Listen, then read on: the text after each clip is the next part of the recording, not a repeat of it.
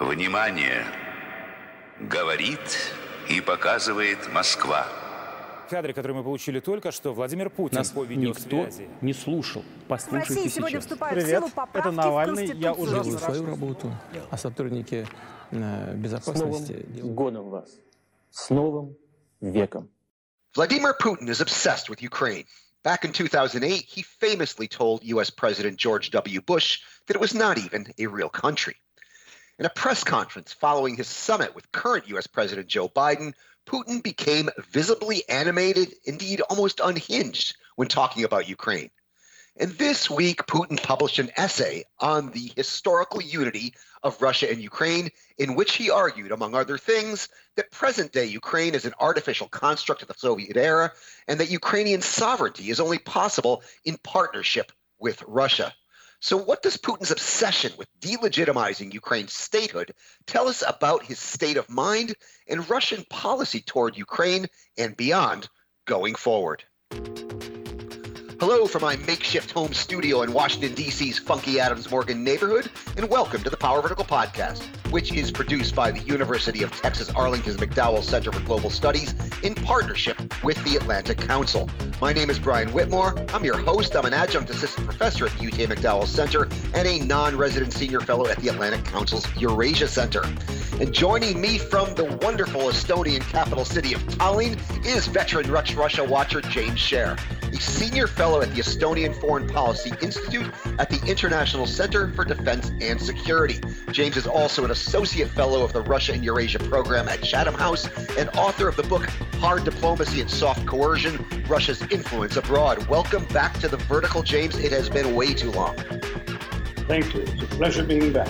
Pleasure to have you. And also with us from Moscow is Konstantin Eggert, a columnist on Russian affairs for Deutsche Welle. Welcome back to The Vertical, Kostya. Hello. Thanks for having me. Thanks for appearing. So my first reaction to Putin's so-called essay was that it was neither new nor was it surprising. I mean, Putin's claim that, quote, true sovereignty of Ukraine is possible only in partnership with Russia is grotesquely disingenuous. For Ukraine, partnership with Russia has mainly meant subjugation by Russia, but we've heard this from Putin before. Putin's claim that Russia and Ukraine share, quote, spiritual, human, and civilizational ties that have formed for centuries and have been rooted in the same sources disregards and downplays Ukraine's historical connection to Europe, independent of Russia, as part of the Grand Duchy of Lithuania and the Polish-Lithuanian Commonwealth. But this claim by Putin is also nothing new. Putin's so-called essay reveals more about him than it does about Ukraine. It reveals a revanchist ruler who's prepared to construct false historical narratives to justify his imperial fever dreams. But we already knew that. So, Kostya, how did you interpret this essay? Why write this essay? Why now? What does it signify? First of all, I think, Brian, that Putin's been increasingly involved in this Ukraine definition sort of business since probably, I would say, quite some time. It is part, to the extent we can understand his mentality, it is part of his quest for historical significance, for his place in history. And that is nothing new, indeed, as you said. But it seems that two things coincided. One is the increasing influence of his security services advisors because he stays holed up in his bunker near Moscow, and people he sees have to be quarantined for 2 weeks or something like that. It is quite evident that in such circumstances, his advisors from Mr. Patrushev's Security Council and all sorts of people from the ex-KGB bringing him all sorts of spravki or reports on different events inside Russia and abroad, have acquired a significant, probably even crucial influence. So when you read his piece, you know, the long ears of the KGB, quote-unquote, analysts are sticking out of it by a mile. On top of it, you had another series of events that I think pushed him to talk about it. And that is, first and foremost of all, Vladimir Zelensky's sanction to arrest, put under house arrest, Viktor Medvedchuk, head of the For Life party in Ukraine, which is the most pro-Moscow, pro-Kremlin party in Ukrainian parliament. He also happens to be, his daughter, Medvedchuk's daughter, happens to be Putin's goddaughter. And Putin famously sees politics through a very personal lens once it touches upon people that are close to him. And Medvedchuk seems to have been a person for years, I don't know, I hope James will agree with me, who's been actually subtly forming Putin's views of Ukraine and what happens inside Ukraine. So the house arrest of Medvedchuk, on top of complete elimination of Medvedchuk's media empire by Zelensky, definitely is seen by Putin as something very personal. If you add to it increased collaboration of Kiev with NATO and this upcoming deal, which may be realized in the coming months, of Ukraine buying actually signing a contract to buy modern warships from the United Kingdom, definitely showed to Putin or evoked this spectrum of NATO basically making itself comfortable in Ukraine. And this is what he talked to when he was reminding us of this kind of flight times of missiles from Ukraine to Moscow and so on.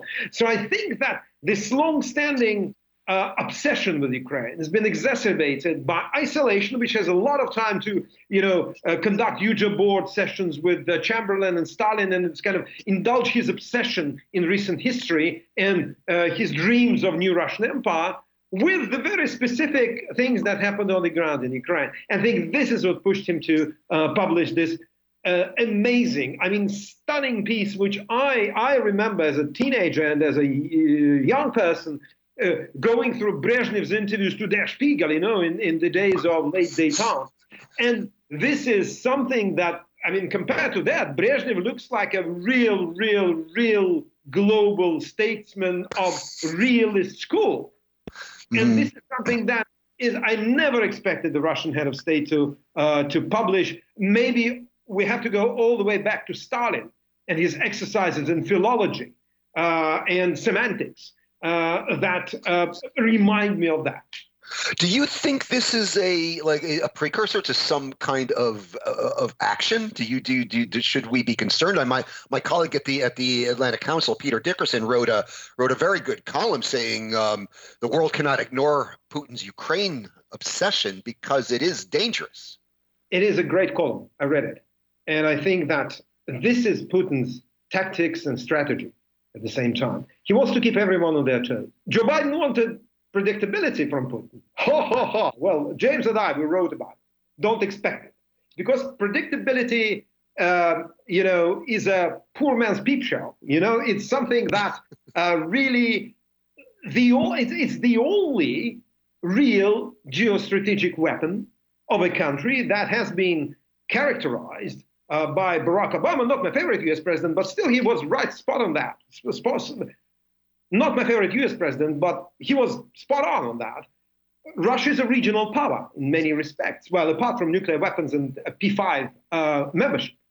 And if you are in such a position, being unpredictable is your only weapon. Putin is never going to forsake it.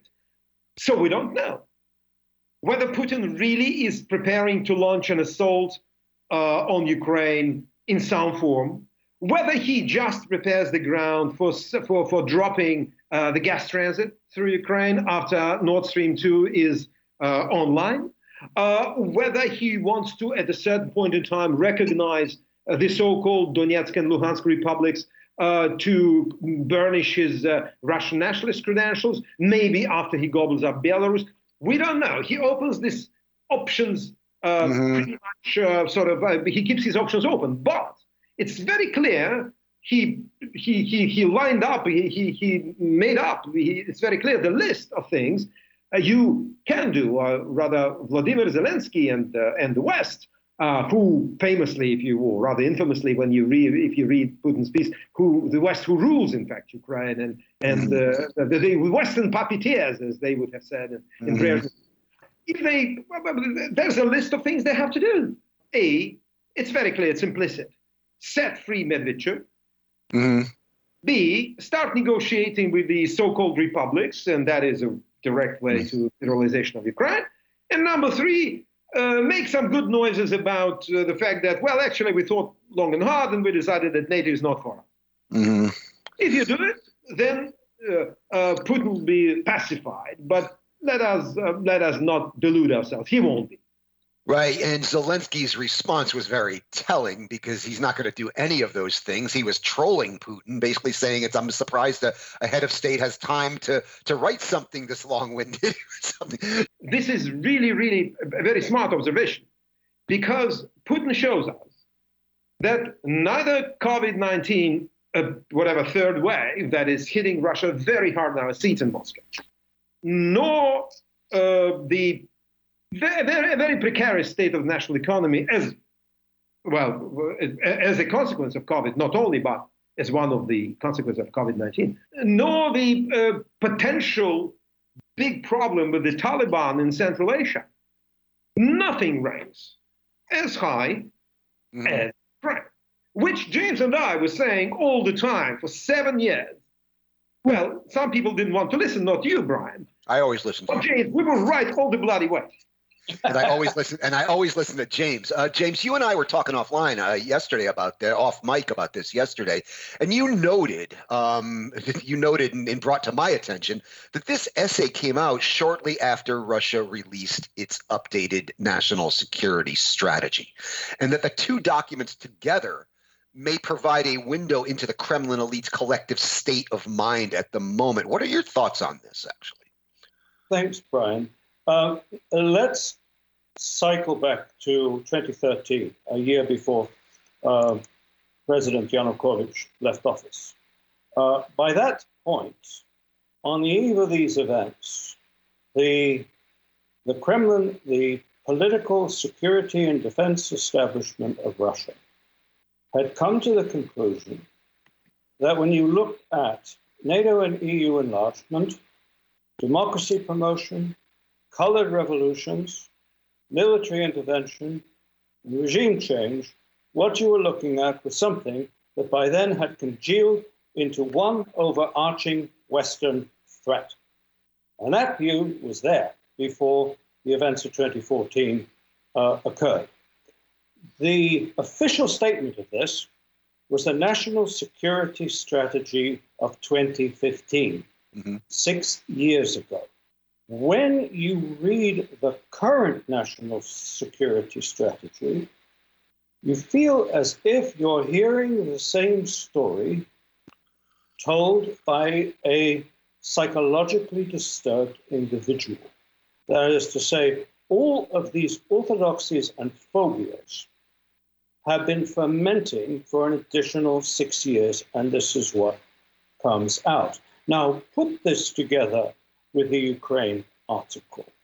Brian, for two reasons, you're absolutely right that there is nothing new here. First of all, what it is a reiteration of authoritative Russian mythology, which fully crystallized in the middle of the 19th century. Really germinated in the 18th century, crystallized under the great Tsar liberator, Alexander I, by the middle of the 19th century. And what's noteworthy about it, is there any truth in it? Of course there is. There's truth in most mythologies. What does it leave out? Some very significant things. The brutal truncation of this so-called common history by the Mongol conquest, which set in motion 3 centuries of a different trajectory for what we now call Russia and now call Ukraine. That's number one. Second, in that time and since, Ukraine's growing acculturation to and a relationship with Europe. And thirdly, which is widely overlooked, the fact that unlike Russian Orthodoxy, Ukrainian Orthodoxy has never been tied to the state. It's never been a creature of power. Its spiritual source has been the ecumenical patriarchate in Constantinople, not the Moscow patriarchate. Ivan Mazeppa, who is perhaps the most celebrated Ukrainian nationalist in modern history, who fought alongside Karl XII at the Battle of Poltava was an ardent, devout believer in the Orthodox faith, as was Philip Orlik, who wrote the most democratic of constitutions for a future Ukrainian state. So none of this is there. Now, a third of the picture there, more or less truthfully represented, and the rest is a mixture of distortion, omission, and complete fantasy. And one other thing, which is very important in all of this Russian thinking and everything I've said so far, solipsism. The belief in the existential importance of Russia, not just to Russia, but to everybody else. And one of the distinctive and I would say defining characteristics of Russian history is the practice of incorporating the identity and the history of other peoples into Russia's history.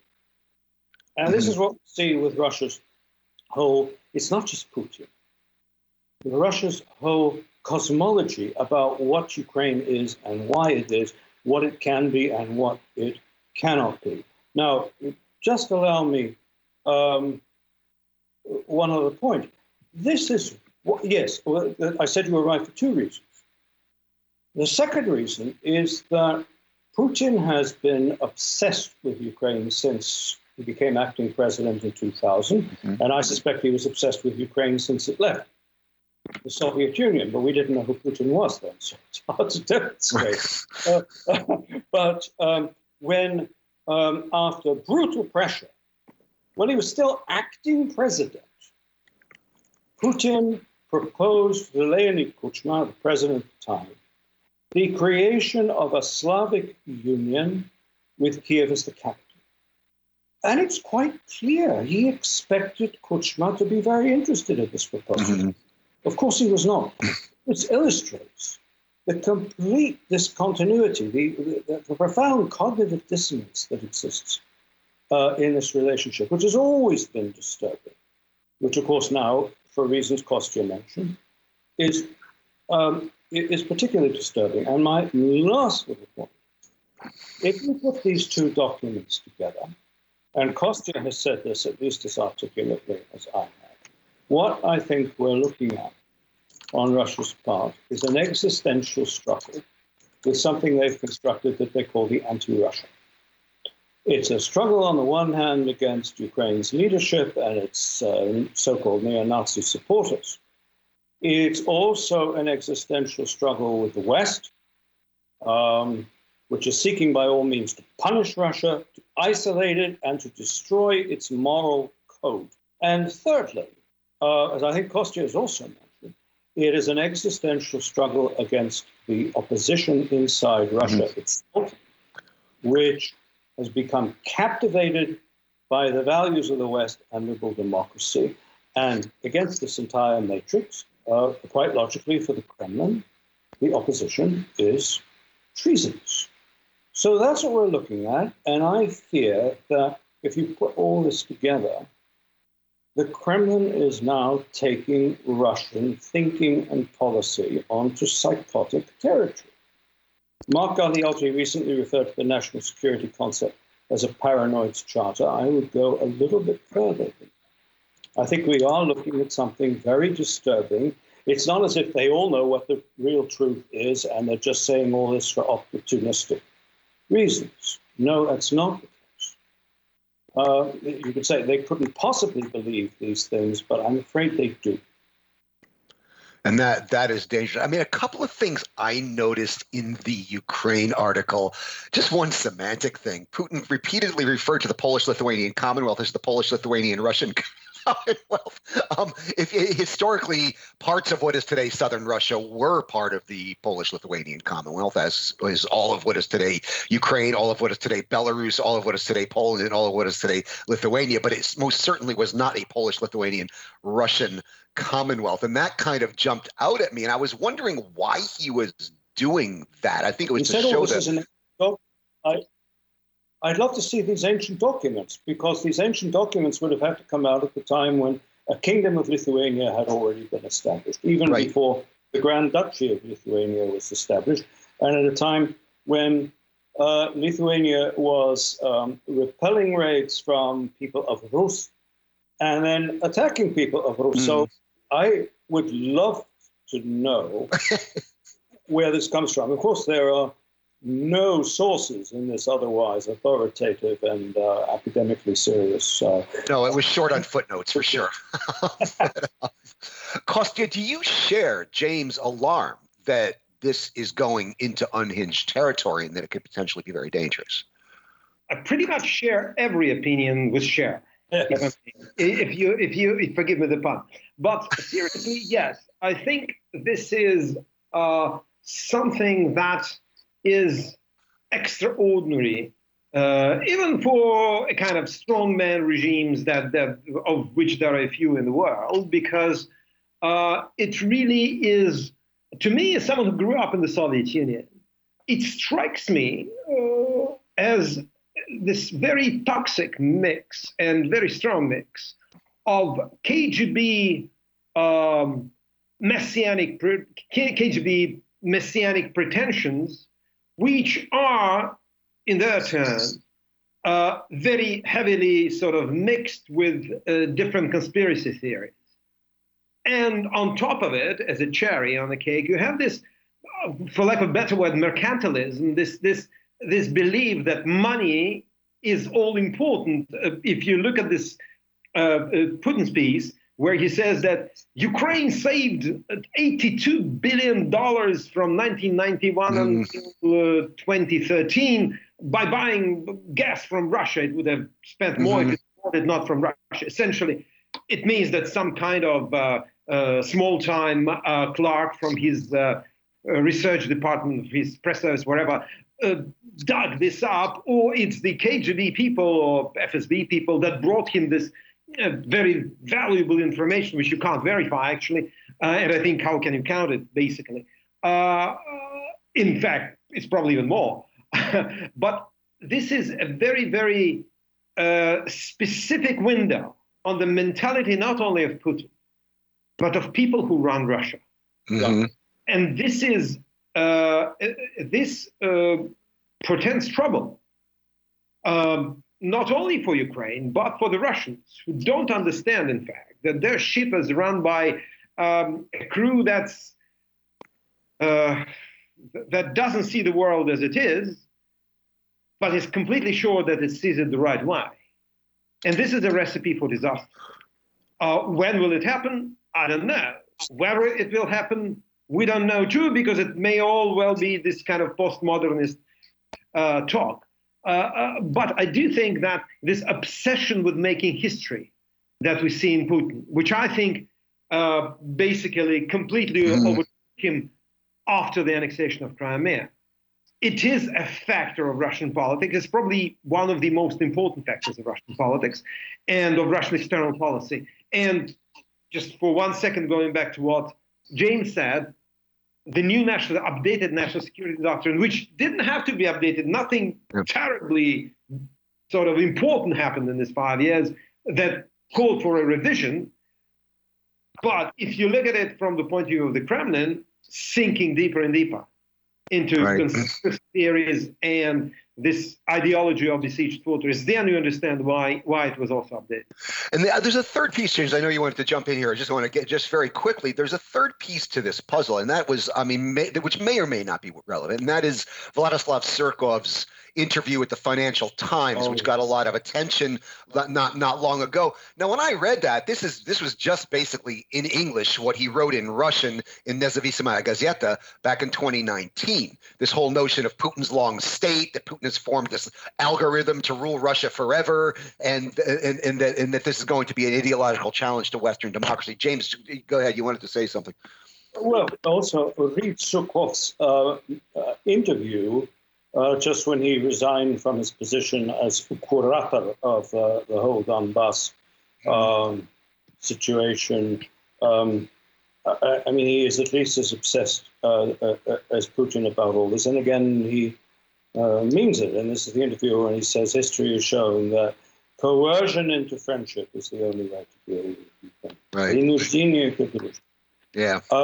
I just want to add one thing, because it picks up a point which you both made, which is an irritant, but very significant given the influence that personalities have on Putin. And Kostya mentioned Medvedchuk. Well, now I'll give you, the foil to Medvedchuk, obviously, is Zelensky. There is a long-standing Russian view of Ukraine that these people are chytri, that they are very, very cunning, that you think you're getting on with them, and then suddenly they surprise you and they violate the rules and they tear up every agreement you sign with them and you can't deal with them. Now, who is Zelensky in Putin's eyes? He's a nishtoshny actor. He's an insignificant little actor. And they thought they could accomplish a great deal with him. And it's like that elaborate preparations to catch the mouse, and then the mouse jumps out and starts running around and doing his own thing. And it's not just with Medvedchuk. It's what he did at the December 2019 Minsk-Normandy format, where he was very robust about what was wrong with the Russian position, about his own principal position, and where for the first time he said openly that the Minsk terms in some ways have to be revised. So, they really want to put this guy in his place. So there's this irritant as well. Yeah, and it's also, not only is he, in Putin's eyes, an insignificant actor, he's also a Russian speaker, and Putin probably thinks by virtue of that he should be a priori loyal to Moscow, which is, though, anybody that spent any time in Ukraine knows that is not the case. Kostya, you seem to want to say something. I think that there is a lot of this incomprehension of Ukraine, which actually not only of Zelensky, but of Ukraine as such, which stems from one very specific thing. Putin doesn't believe in free will. And in this respect, by the way, he can show up as many times as he wants at all the main Orthodox celebrations, standing with his candle in front of TV cameras. But he's not a Christian. Because this is a very important thing. Free will is central.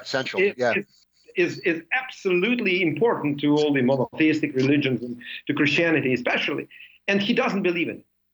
That's why ever since the first Maidan, the so-called Orange Revolution in 2004, rather just Orange Revolution, he repeatedly commits the same mistake. He thinks that Ukrainians are just this kind of chess piece. Chess pieces, yes, and they are, in his view, these, forgive me this kind of complete non-PC expression, this kind of noble savages from Henry Rider Hager's novels, which have to be civilized by someone or ruled by someone, because otherwise they'll run completely amok. He doesn't understand that people can go not only and demonstrate on the streets, but people can die for their convictions. And they can, as they did in February 2014, during the events in Kiev, the uprising in Kiev. And I think that this misjudgment completely kind of spreads to the whole of the Ukrainian system. So he can't believe that Zelensky was elected. You may think whatever you want about it. He was elected. Yes, he's an actor. Yes, he's taking selfies with people that, meet him on the street. And Putin just can't believe it. He thinks it's some kind of theater which the Ukrainian oligarchs, Kolomoisky, Akhmedov, it doesn't matter who, are putting up, that in fact there must be some kind of Masonic lodge or CIA station or something like that that really runs this madhouse. Yeah. And I think that this is why he can't take Zelensky seriously. And this is why when Zelensky says, Mr. Medvedchuk, please go under house arrest, and we're closing down your websites and your TV channels, Putin just doesn't believe it. It's like his own majordomo suddenly saying, where's the nuclear button? I want to push it. Right. And I think that this is a very important thing, because if Putin reads Ukraine like this, then eventually I'm afraid he's bound to commit yet another big misstep. Yeah, no, I would agree with you. And I can't help but remember during the election campaign back in 2018, when Russian media was like making fun of the Ukrainian, like, look at these silly Ukrainians thinking, they're having a debate between the candidates. This is stupid for the sitting president to debate his challenger. But the reaction in Russian society was like, wow, that's cool. That's what democracy really looks like. I mean, it had the opposite effect. I would also, I would kind of tweak your comment about free will cost. It's basically that he doesn't believe in the free will of civil society. Yeah. He doesn't believe civil society can exist without being somehow formed and directed by some external force. Yeah. James, you wanted to jump in. Yes. I mean, you see, what's interesting, Leonid Kuchma was certainly no insignificant actor. But in 2003, when the Russians surreptitiously moved the borders in the Kerch Strait, this was a long time ago, when they were questioned them, what happened? Kuchma was at a state visit in Brazil. He immediately curtailed it. He came back. He put the entire Ukrainian Navy and border service on full alert. And what was the response from Moscow? Voloshin, who was then Putin's chief of staff, impulsively said, what are these people doing? We ought to drop a bomb on them. It's just such a shock that these little people actually have agency and dare to stick up for such artificial things like national sovereignty. Now, what I also find interesting, because this is not just a Putin problem, it is very hard to find anyone in Russia who has any credibility with the establishment at all, and even amongst a large number of sincere Democrats, who are capable of talking about Ukraine without mentioning words like bardak, mess, putanka, confusion, mess, all these other derogatory expressions about Ukraine. These little people are not capable of organizing anything. And you can see how this logically leads to a very systematic search for a Western and, of course, U.S. hand controlling the whole business. But the reality... and again, you can find evidence and connect all these dots and leave out many others and convince yourself that you're right. Yeah, no, and I mean, but the reality is that since 91, since regaining independence in 91, for the last 30 years, because we will be celebrating the 30th anniversary of Ukrainian independence later this year, Ukraine has had nothing but competitive elections. Every single election has been competitive. Incumbents usually lose in Ukraine, which, if nothing else, that should show that there is true agency there, and there is not some secret hand pulling the strings. Before we move into the second half, because I'm mindful of the clock here, James, I did want to raise briefly one thing you raised when we were talking about this off mic, and that is the idea of the besieged fortress, right? The осажденная крепость that you talked about. I mean, I would add something to this. You see, Russia is this fortress Russia, but everybody else's sovereignty is fair game. And this is something that kind of jumped out at me in the summaries of the national security strategy that I was able to look at before we did this recording, is that there is this sense of hardening Russia. So basically, whether we're talking about media restrictions, social media, tech, undesirable organizations, foreign agents, you have all that, but yet Russia's entire foreign policy is premised on permeating and exploiting the openness of more democratic and open Western societies. Am I right in that assumption here? And how does that fit into everything? Again, it goes back a long way. When I first started studying what used to be the KGB very seriously, a point was made by a real guru back then. And what he said was, compared to Western services, what you need to understand about the KGB is that it is motivated by a counterintelligence ethos. That is to say, anything anywhere in the world that can threaten Russian interests is seen as a security threat to be dealt with by counterintelligence means. And by preventive means. And Yeltsin himself in 1994 said to the internal counterintelligence service, which was then FSK before it became FSB. Your job begins abroad. Any action that can interfere with our interests is a threat that must be neutralized. This is embedded. I mean, this is in the genetic code of the security and defense establishment of Russia. The same thing you and I were talking off mic about InfoWar. The MOD, Russian MOD, wrote a very impressive concept of information war back in 2011. First of all, it's quite clear that what they're talking about applies in peace as well as war. And secondly, it bears out everything we're looking at because it starts with the assumption the purpose of information war is to undermine the opponent's society and disorientate it.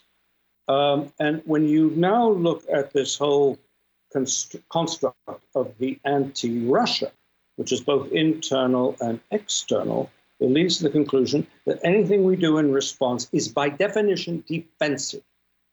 And I really think they see themselves, when, coming back to your question, when they're destabilizing the sovereignty of others as carrying out defensive actions. Well, yes, these defensive, offensive actions have been a staple of Russian foreign policy as long as such a thing has existed. This is a good note. This is a good place to shift gears. In a few moments, we will continue our discussion and look at some of the developments in the former Soviet space and what they reveal about Putin's efforts to establish a Russian sphere of influence there. I'd like to remind you, you are listening to the Power Vertical podcast, which is produced by the University of Texas Arlington's McDowell Center for Global Studies in partnership with the Atlantic Council. I'm your host. My name is Brian Whitmore. I'm an adjunct assistant professor at the UTA McDowell Center and a non-resident senior fellow at the Atlantic Council's Eurasia Center. Joining me from the lovely Estonian capital, Tallinn, is veteran Kremlin watcher James Sherr, a senior fellow at the Estonian Foreign Policy Institute at the International Center for Defense and Security. James is also an associate fellow in the Russia and Eurasia program at Chatham House and the author of the book Hard Diplomacy and Soft Coercion, Russia's Influence Abroad. Also joining us from Moscow is the one and only Konstantin Eggert, a columnist on Russian affairs for Deutsche Welle. I'd also like to remind you, you can subscribe to the Power Vertical podcast on iTunes, Google Podcasts, Stitcher, Spotify, SoundCloud, and TuneIn. And if you do, please leave us a rating and review as it boosts our visibility. You can also access the podcast, read the Power Vertical blog, and access all Power Vertical products at powervertical.org. And you can follow us on the Twitter at Power Vertical. Кадры, которые мы получили только что, Владимир Путин по видеосвязи. Никто не слушал. Послушайте сейчас. Привет, это Навальный. Я ужасно Делаю свою работу, а сотрудники безопасности... С Новым годом вас! С Новым веком! So this week, Putin met with the beleaguered Belarusian leader Alexander Lukashenko in St. Petersburg, their fourth in-person meeting this year, as Russia continues to steadily expand its economic, political, and military footprint in Belarus. Also this week, Moldovan President Maya Sandu's pro-European Party of Action and Solidarity won a solid and decisive victory in parliamentary elections, defeating the pro-Moscow socialists, a development seen as weakening Russia's influence in that country. And in Georgia, a Moscow-connected oligarch, Bidzina Ivanishvili, continues to dominate the formal political process through his ruling Georgia Dream Party, but there are rumblings below the decks. Scuffles broke out in parliament this week after opposition journalists entered the chamber and demanded the resignation of Prime Minister Irakli Garibashvili. Kostya, Russia appears to be gaining influence in Belarus, losing it in Moldova, with Georgia very much in play. That's how I see it. How do you see it? Well, I do think that we have processes that basically manifested itself first during the so-called Rose Revolution, the Saakashvili Revolution in Georgia in 2003. And since then, it's on and off, but it's a natural process of the basically continuous decomposition of the Soviet Empire and all these states that appeared, and instead, some of them very old, Georgians had their state in 4th century in the 4th century, So this is a continuing process, which maybe I will not see the end of it in my lifetime. But it's clear that it's ups and downs all the time. So in a sense, you have Maya Sandu very much sort of suddenly gaining huge foothold and pro-European forces gaining a huge foothold in Moldova. While in Georgia, we see a dismal situation, a very chaotic situation, and a situation which actually, yes, one person whose personal fortune exceeds the Georgian state budget. Right. Continues to wield. And it's not really his personal fortune. It's Russia's money that he's a custodian of, in my opinion. Let's say, for the sake of simplicity, it's just one person has money. But I think that this is a kind of up and down process, which definitely, and Belarus, as you said, is basically now in Moscow, most people that I meet speak about the fact that Putin can pocket Belarus anytime now. Whether he wants to, that's another question. But he can pocket it anytime. Lukashenko probably will be forced to visit the Crimea and make this kind of finally recognize illegal annexation, right? Not recognize the state, but at least make a visit there. It is very clear that with every visit, Lukashenko's visit there, Putin draws Belarus in stronger and stronger. It's another question whether he would like to have it as a 8 new governorates or 4. I don't think that's what he wants. I think he just wants to use it as a military platform to be able to an extension of the Western military district. I think that he may want a single currency. Possibly. And they're snapping Kremlin connected oligarchs are snapping up the crown jewels of the Belarusian economy, if you can call them that. Ruskali is some kind of agreement on the on basing not only the air defense, which is already there, but basically ground troops, some kind of. Well, there are. I mean, our mutual friend Michael Kaufman has pointed out repeatedly, and he's absolutely right about this, is that Russia is doing constant military exercises with Belarus now. There's just one ends and another begins. And what does that mean? Well, that means you have a de facto permanent troop presence there already. I'm expecting infrastructure to start be building up. There's already agreement on what they call a joint training base in Western Belarus, right near the Polish and Lithuanian borders. So that's in the works. That's all moving. Meanwhile, as Russia is basically buying up the country, I think it is getting dangerously close to game over there. The one thing I don't understand, and maybe either of you can kind of help me out here, because I don't understand why Russia acquiesced so easily in Moldova. Remember, the processes we are seeing now, Maya Sandu's decisive victory in the presidential elections late last year, the victory this past week, this month in the parliamentary elections, this was all set in motion, I think, from what looked like some agreement between Russia and the West to get rid of Vlad Plahotniuc. The oligarch who pretended to be pro-Western but was really kind of playing with everybody, including the Russians. And his party was kind of the kingmaker in Moldova. And both the Russians and the West decided, let's get rid of this guy. And we'll live to fight another day. That's how I interpreted all of that. But the result of that has been just this meteoric rise of Maya Sandu, who is the real deal. And she, anybody that knows Maya, she is a true Democrat. She is one tough woman, and suddenly she's got it all. It's no more divided Moldova, which was the case in the past. She's got the parliament with a decisive majority, and she's got the presidency, which she won with a decisive mandate. Kostya, how do you interpret Russia's actions here? How do they? Have they given up on Moldova? I don't think so, but I do think that the Kremlin doesn't control everything, and you have to remember, if you look at the vote, a lot of it was delivered by Moldovans living and working in the EU. And it was, I don't know whether it was a decisive, it was a big factor. And the moment this victory was announced, pro-Kremlin Telegram channels exploded with this version of basically this is how they did it. This is how the EU and Washington did it. They channeled funds. They organized this vote. Again, a lack of agency, lack of free will. Right. Moldovans are just some kind of crazy, stupid peasants that can't vote themselves. So, especially if they live in Rome or Bucharest. So I think that there are some things that can't be done in Moldova. And because the influence of the old communists has been waning for quite some time now, and Plahotniuc was out of the game, there were no real, if you wish, levers to manipulate the situation. However, I'm sure that attention will be paid, and new ways of trying to influence the situation will be dreamt up. I don't know whether they will be effective.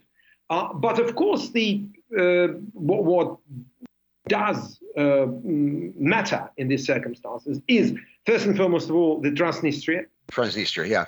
And that, I think, I'm not a very big specialist on Moldova, not even a specialist, but my understanding is that it can always be manipulated into demanding something. Again, the autonomous region of Gagauzia, close to the closer to the Black Sea, to the river delta, that is also a place where Russia has significant influence. So expect trouble in Transnistria and expect trouble in Gagauzia.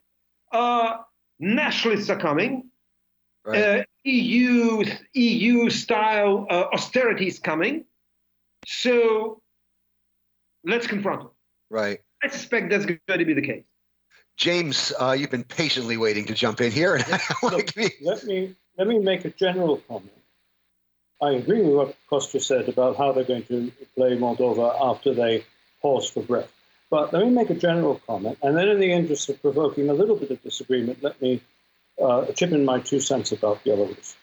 The general comment is, I think over the past 2 years, the security establishment in Russia, the leadership, have done an order. They've decided we cannot afford, we do not have the means to be everywhere. We've partially even overextended ourselves. So let us accept what would have been inconceivable a few years ago, that we will even have an independent actor, i.e. Turkey, established in the South Caucasus, and manage that situation, which Russians have managed brilliantly after Karabakh. Because having Turkey there means, at least in this context, you're not having the collective West there. And although we're not discussing it, same with China in Central Asia. We don't like having China in Central Asia. It's not comfortable for Russia, but at least then the West is not there. So the West is glavny vrag, and they will accept other things now that they wouldn't accept, but they're concentrating on their primordial interests. And what are the 2 most primordial interests? We were discussing one, Ukraine. Second one is Belarus. I should probably be saying this in Lithuania rather than here. Belarus is it's neither Poland in the 1980s, nor is it Ukraine after 2004. And there are 2 reasons for it. It's absolutely in Belarus. There is a civil society. It is active. It's very brave. It's very impressive. And all of that is new, and a lot of it unpredictable. But the difference is that in Ukraine, civil society, even before 2004, was represented in parliament, and it had important footholds in official structures of power, including the force ministries. Well, all of that in Belarus is absent. You don't have to do that. Secondly, although some eminent people told me in 2014 that in Ukraine, Russia held all the cards, this was never the case. But in Belarus, they do, at least for now. Unpleasant as it is, unpalatable as it is, we need to accept in the West that Belarus today is neither Poland in the 1980s, nor is it Ukraine in 2004. It's true today. There is a very active and impressive and very brave civil society in Belarus. This is new. It was not predicted.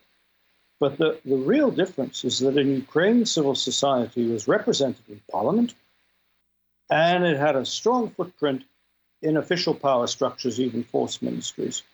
And this is absolutely not the case in Belarus. The second thing is, even in 2014, some very eminent people were assuring me that Russia held all the cards in Ukraine. It was manifestly not the case. But in Belarus, Russia does. That doesn't mean they always do, but today they do. That makes this far more discouraging and complicated. And so I think we have a Hobson's choice in the West, that anything we do is the wrong thing. If we do very little, we're accused of being either cynical or feeble. If we get tough, we impose tougher sanctions. The EU recently has imposed some very tough sanctions. The Russian embrace gets tighter. So for the present, I think what's important is what we should not do. We should not betray our principles or our honor. And by that, I mean two things. First, be absolutely out of the question to consider a return to a policy of building bridges with Lukashenko. This is a bankruptcy over. But secondly, even more dangerous is held in the EU that we interest Putin in being part of the solution. Well, by definition, Putin is not going to be part of any solution that either Russian civil society or the West can accept. So, fortunately, to bide our time, work with the opposition in much more subtle, less visible ways, and wait until some of these underlying conditions start to change. And they will. Yeah. And when it does, that could also be very dangerous, because I mentioned what Belarus isn't. But when they do change, if we have a third wave of protest, and it's much more powerful than the last, we might find that Belarus, if you're looking for a historical parallel, becomes Hungary in 1956. Or Czechoslovakia in 1968. And then what? No, that was relatively quiet. Well, yes and no. But though it's very telling, I'm glad you mentioned that, because all the Soviet forces that intervened in Czechoslovakia were equipped for war with NATO. And they really saw that as a possibility. That as the West acted, they were prepared to act. So, this is a dangerous situation as well. But we've got to be absolutely objective about what we're looking at. Yeah, no, I tend to agree with everything you just said. Yeah, I hope so. No, you came through loud and clear. I agree with everything you say, James. The West does not have a lot of good options here. There is one ace in the hole right now, though, and that is not just the development of Belarusian civil society, but I've been looking at some public opinion polls that have been done, credible ones that have been done in, well, I hope they were credible. They were published on the Chatham House website. So I looked at some public opinion polls that I assume are credible, that the public opinion is changing dramamadically.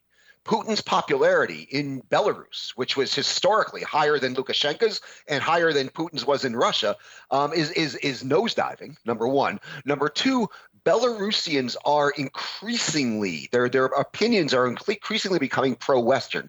This is manifest in things like a pollster asked the question, which historical period do you think the modern Belarusian state should draw on for inspiration?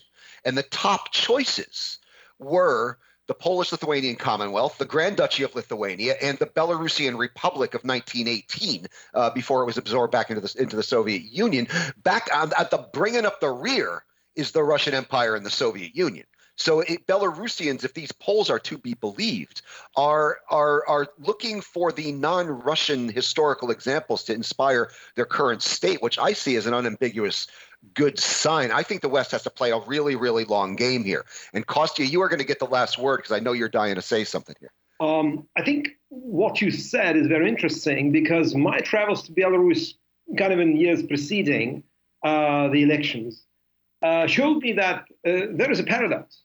Lukashenko always kept this narrative of Belarus being the true inheritor of the mantle of the Grand Duchy of Lithuania and then of the Polish-Lithuanian Commonwealth as a secondary but important narrative for his domestic consumption, because all these kind of Slavic dances and things and great patriotic war and stuff like that, that was mostly for the Russian consumption. inside Belarus, he developed the second narrative, mostly to glean, to suck off EU money. Some of the best former Polish aristocratic estates, castles, were restored with EU money, including Nyaslish, the huge palace of the Radzivills, not far from Minsk. And this narrative, which was always there, because Lukashenko wanted to, and successfully did it, he wanted to take this kind of nationalist banner from the, tear it away from the opposition. So he developed this narrative. And now, to some extent, it's much easier for Belarusians to go down that road because it already to some extent existed. And I think that both in Warsaw and Vilnius, which I visit frequently, as you know, they see this, and they are to some extent plugging into the same narrative now, including the 3rd of May 1791 Constitution, the first European Constitution, which was adopted in the Commonwealth before it was completely torn up by the three empires, partition. So I think that this is an important factor of growing Belarusian civic society. But where I agree with James, we have too much agreement today, actually, is that it's not Poland in December in 1981. It is not a timid dictatorship. You can't compare it to Jaruzelski in Poland. It is going to get bloody before it becomes better. But one reason for Putin not to want to have Belarus officially inside Russia is probably exactly that. But that is if he believes that Belarusian civic society is worth anything. He maybe doesn't, and then he's committing a big mistake. Yeah, no, I don't think he wants it inside of Russia. I think, Kostya, you put it perfectly earlier. This is a sentiment I've shared and said before. We're witnessing the latest stage of the breakup of the Soviet Union. The formal stage happened in 91, but the informal networks that kept it together remained in place, and now those are fraying and eroding, and I do fear it could get bloody. We're bumping up against the end, James, but I want to give you the very last word if you want it. I think next time we should have more disagreement as well. Too much agreement is unhealthy. Too much agreement is unhealthy, but we sincerely agree. So I guess that's going to be how it is. So, and it was not cooked up. It was not by the deep state in Washington. It is. No, it was not. Well, on that note, we shall wrap it up because that's all we have time for today. I would like to remind you have been listening to the Power Vertical Podcast, which is produced by the University of Texas Arlington's McDowell Center for Global Studies in partnership with the Atlantic Council's Eurasia Center. I'm your host. My name is Brian Whitmore. I'm an adjunct assistant professor at the UK McDowell Center and a non-resident senior fellow at the Atlantic Council's Eurasia Center. Joining me from Tallinn, a city I miss dearly, has been veteran Russian Kremlin watcher and my old friend James Sherr, a senior fellow at the Estonian Foreign Policy Institute at the International Center for Defense and Security. James is also an associate fellow of the Russian and Eurasian program at Chatham House and author of the book Hard Diplomacy and Soft Coercion, Russia's Influence Abroad. Also joining us from Moscow has been another old friend, Konstantin Eggert, a columnist on Russian affairs for Deutsche Welle. Gentlemen, thank you as always for an enlightening and lively discussion, even though we agreed a lot. Thank you. Thank you. I'd also like to thank our awesome production team. Lance League is in the virtual control room. He keeps all the lights on and all the complicated machines well-oiled and in working order throughout our discussion. And Mariah Jalad handles our all-important post-production duties, cleaning up my messes and making sure we all sound a lot better than we do in real life. I'd also like to remind you can subscribe to the Power Vertical Podcast on iTunes, Google Podcasts, Stitcher, Spotify, SoundCloud, and TuneIn. And if you do, please leave us a rating and review as it helps our visibility. You can also access the podcast, read the Power Vertical blog, and access all Power Vertical products at powervertical.org. And you can follow us on the Twitter at Power Vertical. Join us again next week. And until then, I leave you with the ambient sound mix that's been prepared by our production team.